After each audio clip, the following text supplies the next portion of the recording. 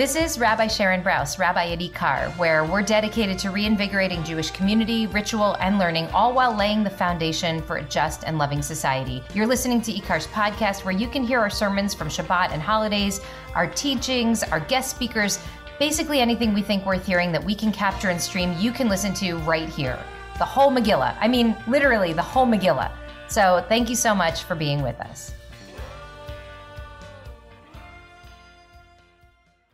In the beginning of Parshat Lech Lecha, which we read this week, Abraham gets a call from God.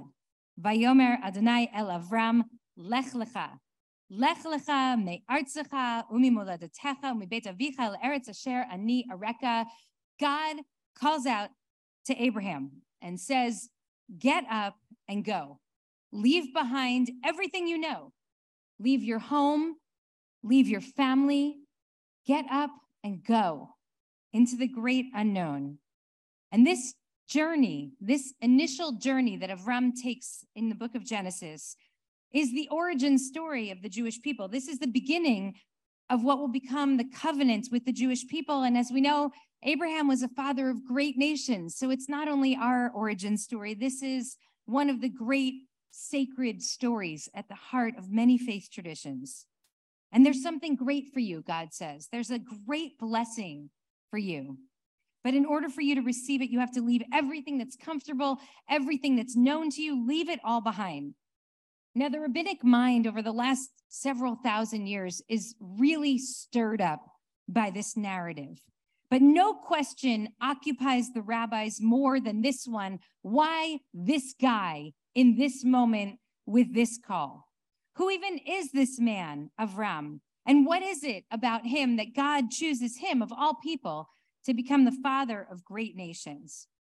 And the Torah barely gives us a hint in an answer to this question. So the stories abound. And I am guessing that many of you have heard many of these stories. The rabbis attempt to explain what was so special about this guy that he was called into this place.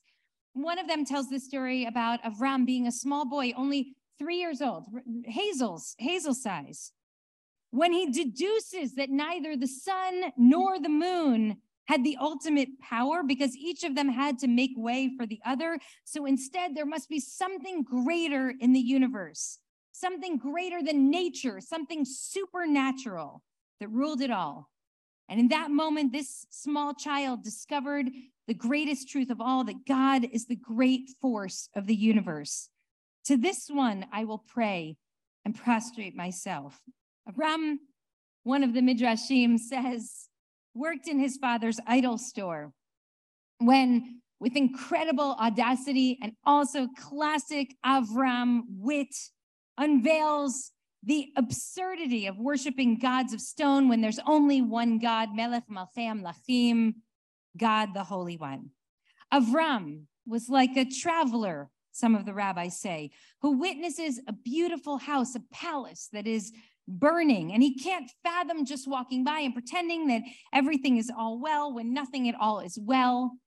It is not only his curiosity, but it's also his wakefulness that makes him notice, that makes him stop, and his fierce belief that things need not be as they are. So he stops and he asks, how could it be that something so majestic could just burn and nobody here is caring for it? Avram, we learn, is the one who sees the pain in the world, but he also sees the beauty in the world, and he can't help but ask, how can it be that something so beautiful doesn't have anyone to protect it? Taken together, all of these different midrashim, all of these rabbinic explanations form quite a composite picture for us. This guy is curious and he's wise, he's intuitive and he's imaginative, he's witty and he's smart and he's ardent and he is awake. He's courageous, he's unyielding, he sees what others ignore, he asks what others assume. He is, the Torah tells us, an Ivri, what we translate as Hebrew, but what really means he's the one who crosses over. And Rabbi Yehuda says in Bereshit Rabbah that this guy, our ancestor, is unlike anyone else who ever lived in the world. The whole world was standing on one side, the side of ignorance, the side of apathy. But this guy crossed over to the side of concern and care and covenant. Today is November 4th, 2022. And I remember exactly where I was on November 4th of 1995. I remember it because there's some moments, otherwise mundane moments in our lives that we would never remember had they not coincided with some momentous, awful news. I remember exactly where I was when the second plane hit the Twin Towers. And we all realized in that moment that it hadn't been an accident. I remember exactly where I was and what I was wearing the moment that the glass windows were shattered at the Capitol on January 6th.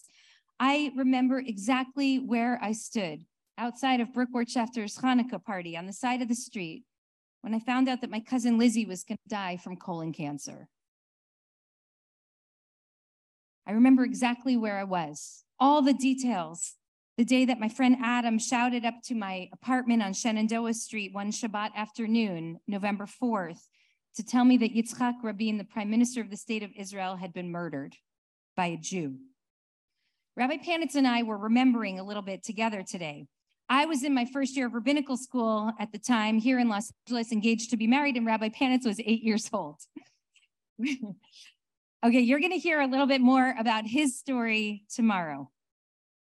But I want to tell you about my story because I remember that moment. I knew that that moment was a momentous moment.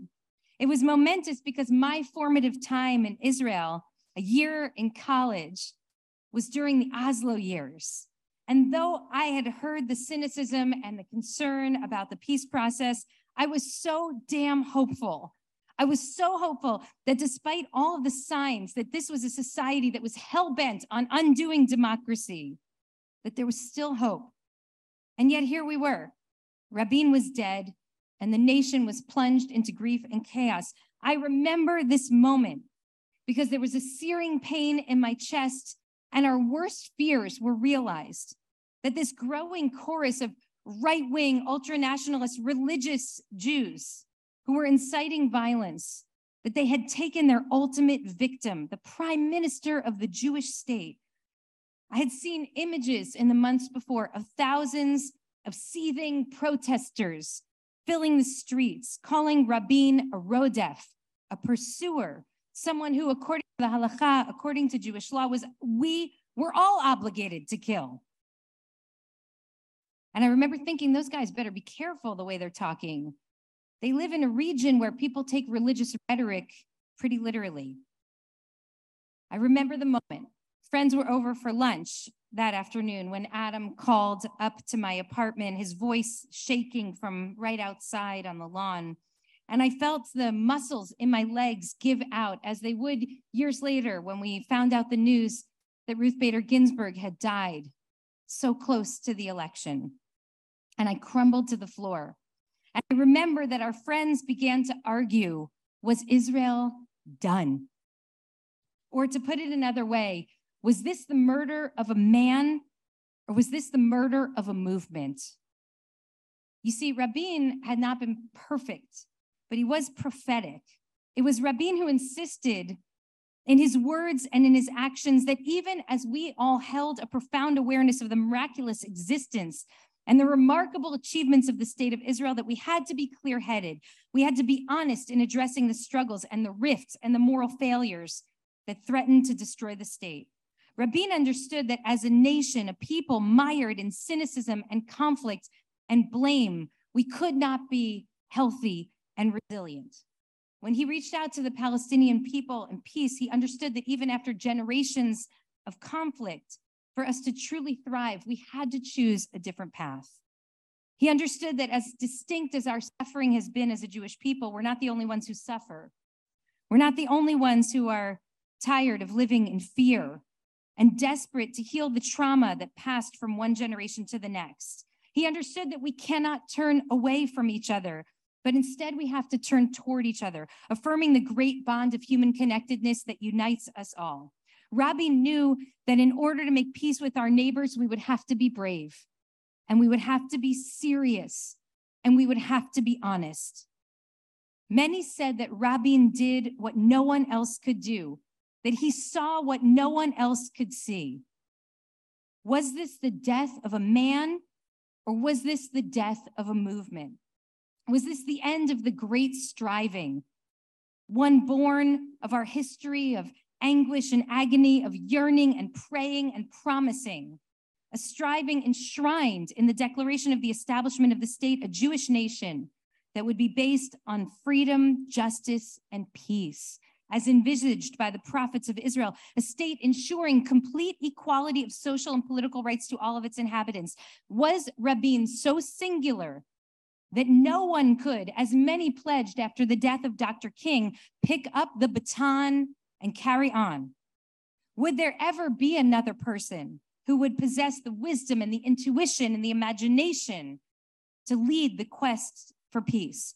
Would there ever be another as ardent and awake, as courageous and unyielding? Was this really the end? Now, years ago, I heard David Grossman, the great Israeli author, and actually, in many ways, the moral heart of the state of Israel, say that when we commemorate the death of Yitzhak Rabin, what we really need to do is take a hard look at ourselves, at our society, and at our leadership. And I imagine that he was trying to remind us that even as we grieve the man, we have to remember that it's not yet over for the movement. Perhaps Grossman knew that a society must not only remember, but we have to reflect. Because if there's to be any hope, it's going to come not only from grieving what we've lost, but from being honest about where we're heading. So I want to ask us to be honest tonight about where we're heading. The government that was elected in Israel this week is comprised of an alliance of Jewish extremists, a crew of ultra-Orthodox and ultra-nationalist leaders so racist and so homophobic that before now their discourse was deemed beyond the pale in Israeli politics. Some of these extremists are also violent. Yeah, for those who are just realizing this week how bad things are over there, it's bad. But I have to tell you that it's been trending in this direction for some time now, as the occupation, illegal and immoral, and the settlement enterprise have grown more and more entrenched over decades. And we've witnessed not the gentle erosion of Israeli democracy, but its evisceration. As we've seen the mainstreaming of racist ideologies and violent religious extremism, it's been bad for some time, yes, and now it is worse. As our dear friends Daniel Sokach, Dr. David Myers wrote this week, to many in the United States who have committed much time and effort to supporting a progressive vision of Israel, this is a day of reckoning. Another day of reckoning, I should add, not unlike November 4th, 1995. In fact, there's a direct line from the murder of Yitzhak Rabin to the takeover of Israel's government this week by a right-wing, illiberal group of extremists. That line started with Netanyahu, who only months before Rabin's assassination led an anti-Rabin rally, a mock funeral procession with a coffin and hangman's noose, with frothing protesters chanting "Death to Rabin."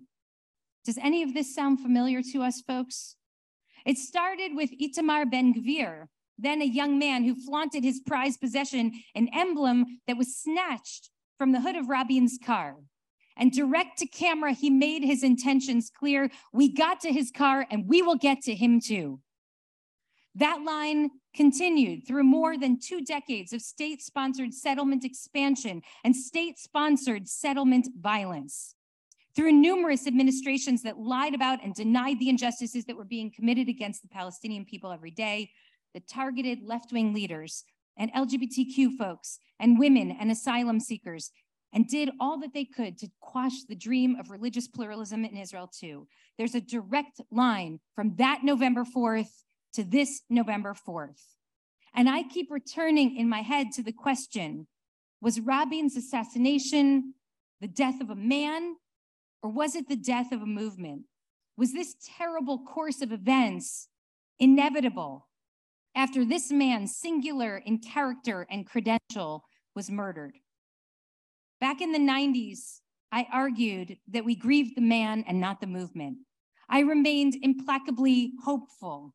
This battle is not yet lost. There were many setbacks on the way from Egypt to the Promised Land. But I have to admit that in my darkest hours, both this week and in the years leading up to what now seems to have been inevitability, I have wondered if the movement is truly dead.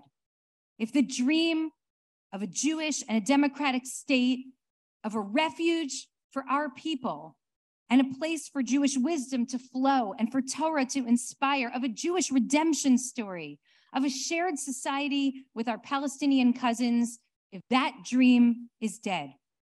Maybe in my dark hours, I've thought it really wasn't just the murder of a man, but it was the murder of a movement. It was the murder of a dream. And isn't that what Rabbi Yehuda was actually suggesting when he said that Avram was singular, the only one, unlike anyone in the world? The whole world stood on one side and Avram stood on the other. And if it hadn't been for him, maybe God never would have been able to covenant with any human beings. But then I heard this week another voice from our tradition, a voice, the Sfat Emet, writing in the 19th century in Poland. I studied a little bit of him with Rabbi Kasher this week. And the Sfat Emet offers a different message. Why was Avram so special? Why was he chosen by God to lech lecha, to get up and go? Know this, the Sfat Emet says. The call comes out from God to all people at all times.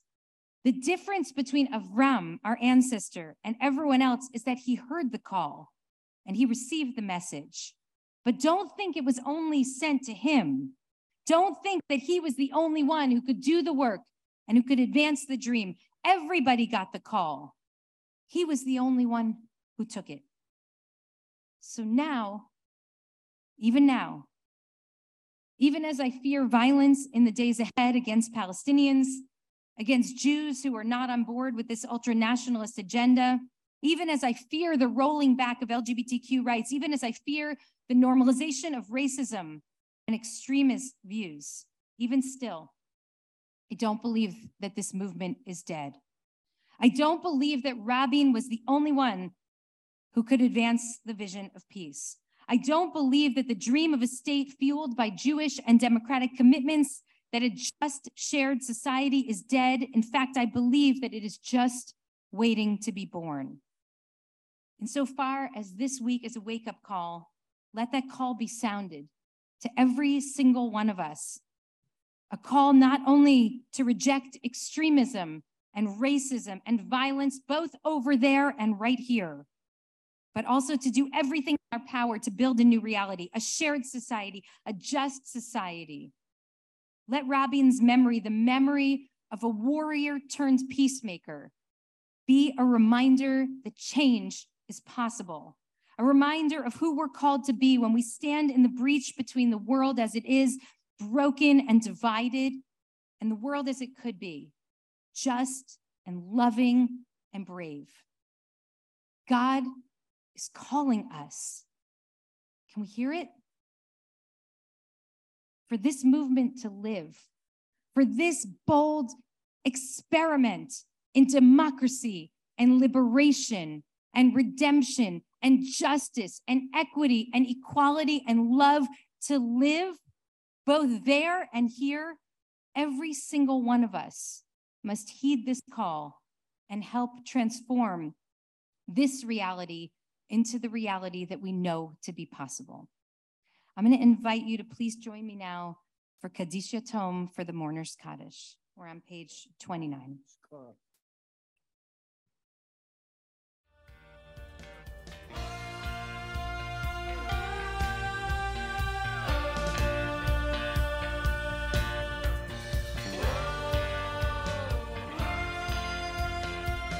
Hi, it's Rabbi Brous again. Thank you so much for listening. Want more content like this? I hope you'll subscribe. And please consider making a contribution to IKAR so we can continue to work toward the fulfillment of our mission, to reanimate Jewish life, to embody moral courage, to nurture the spirit, and to work to decipher what it means to be a human being in the world today. Visit our website at ikar.org. That's IKAR.org. And I hope to see you, maybe even in person, sometime soon.